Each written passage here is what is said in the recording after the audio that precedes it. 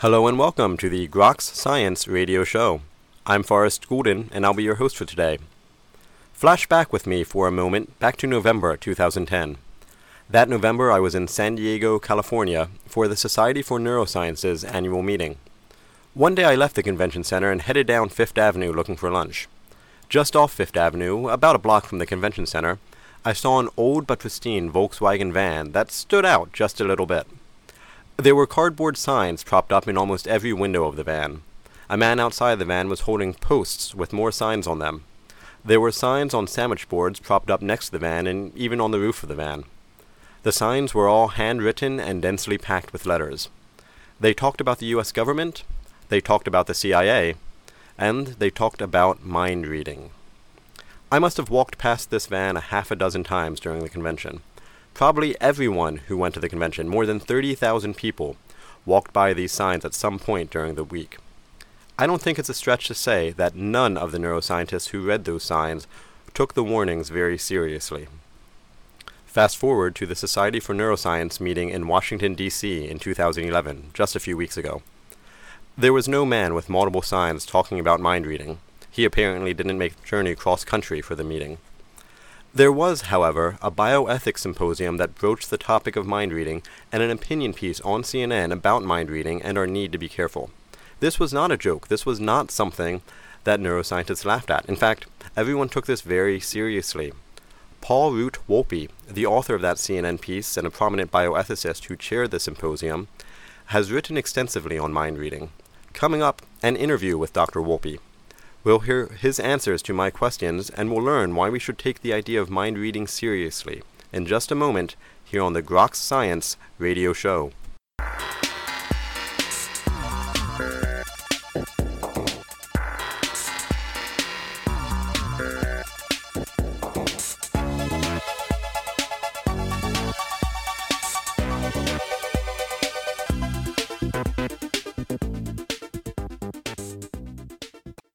Today's guest here on the Groks Science Radio Show is Paul Root-Wolpe. Dr. Wolpe is the Asa Griggs Candler Professor of Bioethics, the Raymond F. Shinazi Distinguished Research Chair in Jewish Bioethics, a professor in the Departments of Medicine, Pediatrics, and Sociology, and the Director of the Center for Ethics at Emory University. He also is an editor for over a dozen peer-reviewed journals and a fellow of multiple professional societies. Today, Dr. Wolpe is joining us to discuss what he sees as a rapidly approaching issue for neuroscientists, bioethicists, and the population as a whole. That issue is mind reading. Dr. Wolpe has opined on this issue in a number of venues, most recently in an article posted to CNN on November 11th. Dr. Wolpe, thank you for joining us today, and let me ask you first, why discuss this issue now? The ability of neuroscientists to probe into the human mind has been advancing at a rapid rate. And I'm not sure people really recognize how good we have gotten at being able to take brain images and apprehend from those brain images thoughts, ideas, even images that are in people's mind. And I really believe that it's important when we begin to see an advance developing that's going to change the very nature of the way in which we gather information, like this will, I believe, that we take some time before it becomes a complete reality, before it's actually operationalizable, to think about what the ethical, social, and legal implications are so that we don't have to play catch-up when these technologies actually begin to be applied. Can you give us an example of an experiment or a type of experiment that worries you? Yeah. So there have been quite a few of them. So I'll give you a couple of examples. So we can now look at people when they are thinking of an image or looking at an image, and we can begin to actually, and at the beginning it was very simple images like a cross or a square. But now there's been an experiment where people looked at very naturalistic images, landscapes, portraits, pictures of, vegetables on a table like in the classic paintings.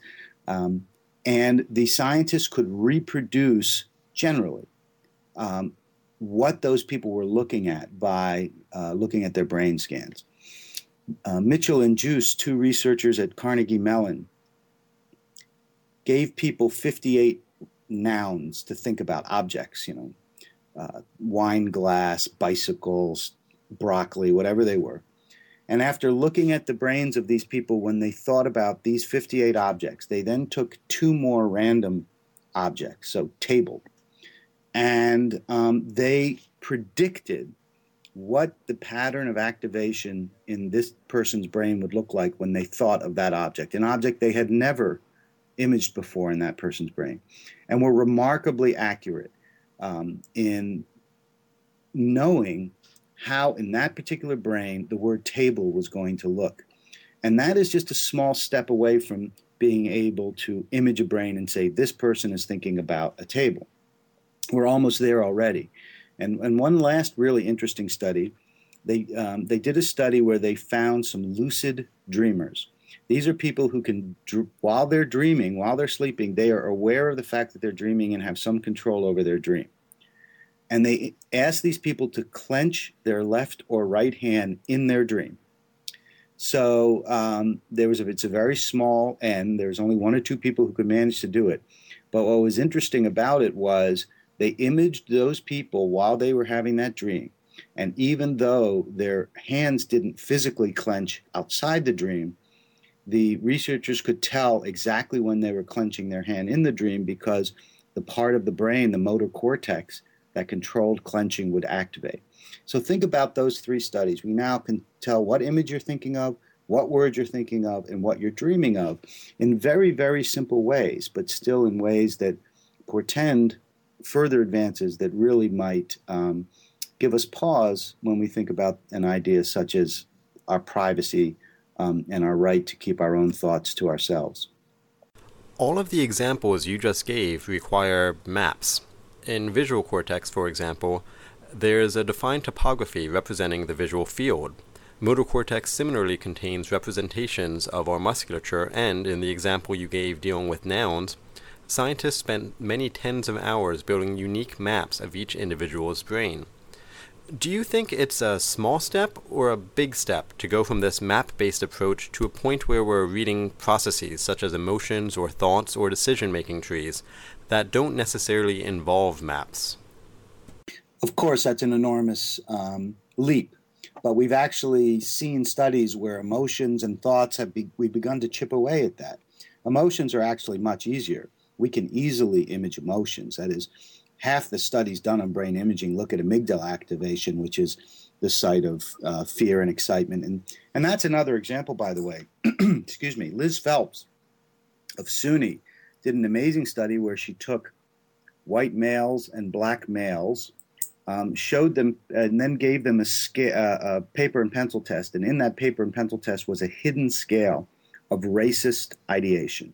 So the people took the test but didn't realize that what was being measured there was how they thought stereotypically about race and also some of their fear and anxiety about race.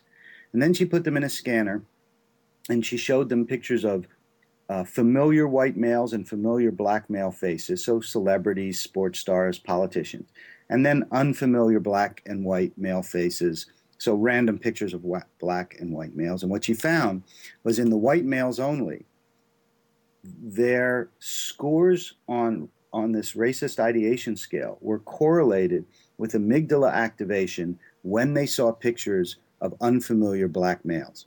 So it makes sense when you think about it. That is, if you have some anxiety about race, then when you see the objects of that anxiety, you're going to feel some anxiety. But if you turn it back around and say, imagine using that now as a defense or wanting to know if this person has racist ideation. We can't do this yet, understand. But the potential is there for me to know something about you. I never have to talk to you. I just have to put you in a brain scanner and show you pictures. And I may be able to find out profound things about you, such as how you think about race. So there are all kinds of, and there are many other studies like this. We can tell what languages you read. So if I want to know if I capture you on a field of battle and I want to know if you read a language, whatever the target language is that my country is fighting at that moment, I can put you in a scanner and flash up words in various languages, watch your reading areas, and when words come up in the target language, I can see if you can read it. all of these point to our ability to look into people's minds, bypass having to actually interview them or speak to them, and get pieces of information that we might want for legal reasons, security reasons, military reasons. It's tough. It is, of course, much more complicated and more difficult than I'm making it sound. You can't actually brain image someone against their will. That is, they have to cooperate with you in some ways. But the science is moving very fast, and I just think it's time to start having a conversation about how and whether we want to use this technology under things like a court order, where right now the court can take my DNA, a hair sample, semen. They can, in the United States at least, they can actually force me to give all kinds of physiological and test samples if they think it's necessary for a case. So is the time going to come in the near future where a court can force me into a brain scanner to try to get a piece of information from my mind that they want? We're very far away from that, but do we really want to wait until it's up in front of the Supreme Court before we even start talking about it as a society? So far, you've talked about when minds might be read against the will of the individual in question. But mind reading doesn't always have to be against the will of the individual whose mind is being read. It could be used, for example, to allow a paralyzed individual to move an artificial arm. What's your position on something like that? So we already are researching that, and it's actually already been done. There have been people here at Emory, where I am, for example. There was a man, JR, who had locked-in syndrome, and they put electrodes in his brain and allowed him for the first time to communicate, which I think is a wonderful application of this. And I am all for voluntary use of this technology. There may be many therapeutic applications. There could be civil applications. What I'm arguing against, and all I'm arguing against, is involuntary use of this application. I do not think, if privacy means anything, it means the right to be the master of my own thoughts. It means the right to reveal the inner workings of my mind only how and when I want them revealed. And it seems to me that allowing anyone access to my thought processes, should that ever become possible, is the deepest and most profound kind of violation of self. So what I'm arguing against is coercive use, involuntary use alone. And I have written about and been supportive of therapeutic and voluntary use of this technology.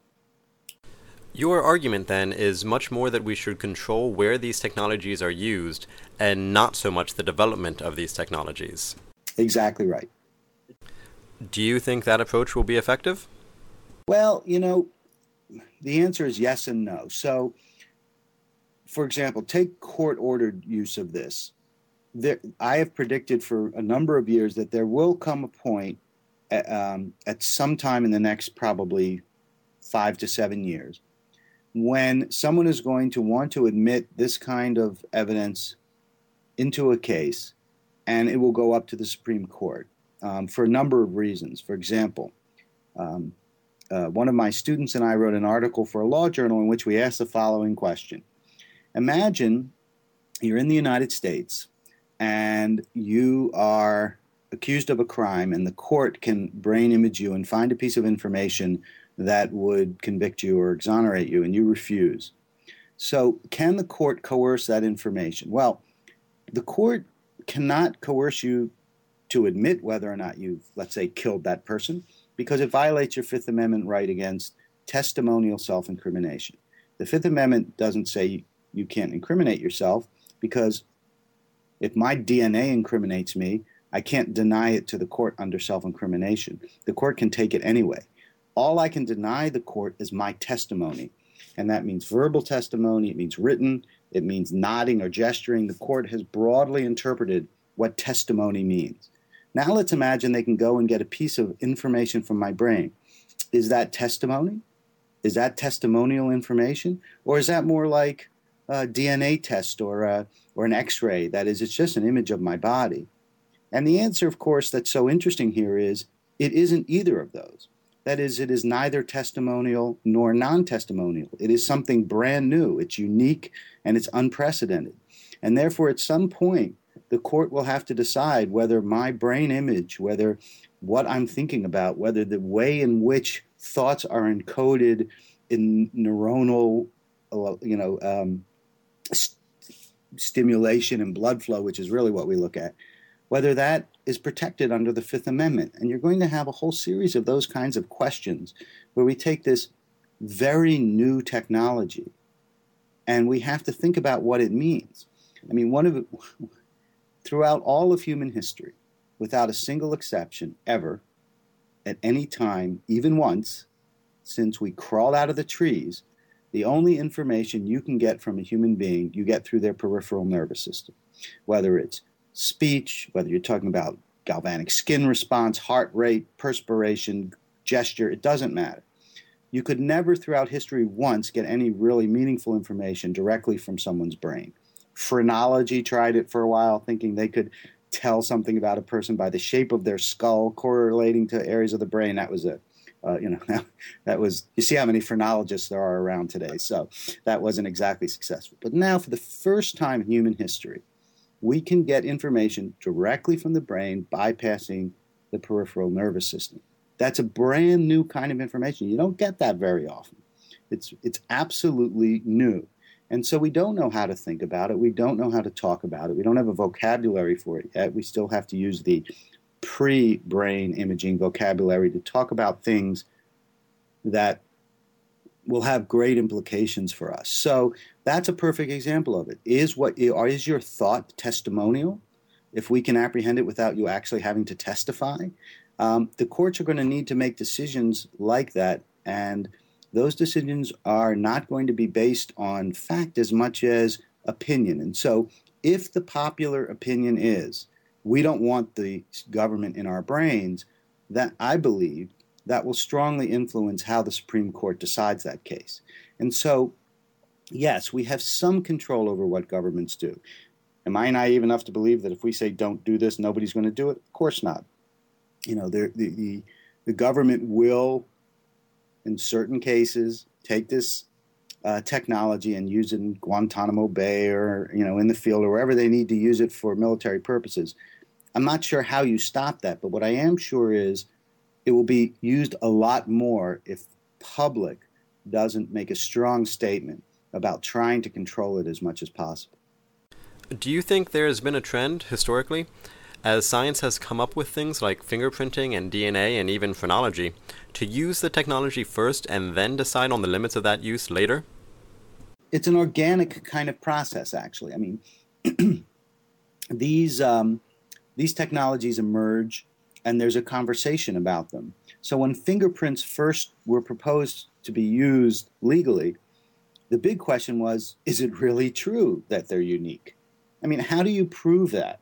How do you, especially at the state of science as it was back then, how do you prove that there isn't someone somewhere amongst the billions of people on this planet who have my fingerprints? And so that the real issue around fingerprints was primarily their uniqueness and whether that could be shown to be true enough to pass.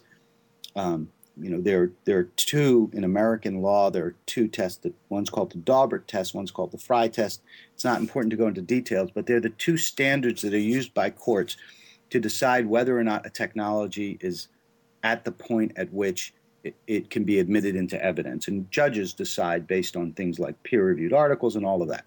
So how do you get to a point where you know that a technology is ready? And with fingerprints, the real question was the question of uniqueness. But once it was shown to the satisfaction of the courts that it was unique, nobody objected to it because, you're leaving, it's kind of like objecting to leaving behind any trace at a crime scene. A fingerprint they didn't come into your house and, force you to, take a fingerprint that had nothing to do with the crime the way a brain scan does, right? This was trying to correlate a piece of evidence they found to you, which is an old and, very valid. If they find a hair at a crime scene, they try to match it to your hair. So this was very much in keeping with the spirit of what had gone before. It was just a new way to do it. So these technologies come up periodically, and society thinks about them and talks about them, and the courts think about them and talk about them, and somehow over time courts, military, and other groups begin to develop some feeling about whether they should be used or not. Polygraphy is a good example there, because the courts don't allow polygraphy. But they don't disallow it because people don't like it. People love it, in fact, often want to use it, and the courts still don't allow it. They don't allow it because they don't pass the test of reliability that is necessary to admit them into evidence. An Institute of Justice study done comprehensively on polygraphy less than a decade ago, maybe about a decade ago, concluded that they're no better than chance in the courtroom situation. Now, what happens if we have brain imaging technology that's much better than chance, that has 70, 80% reliability? Who knows?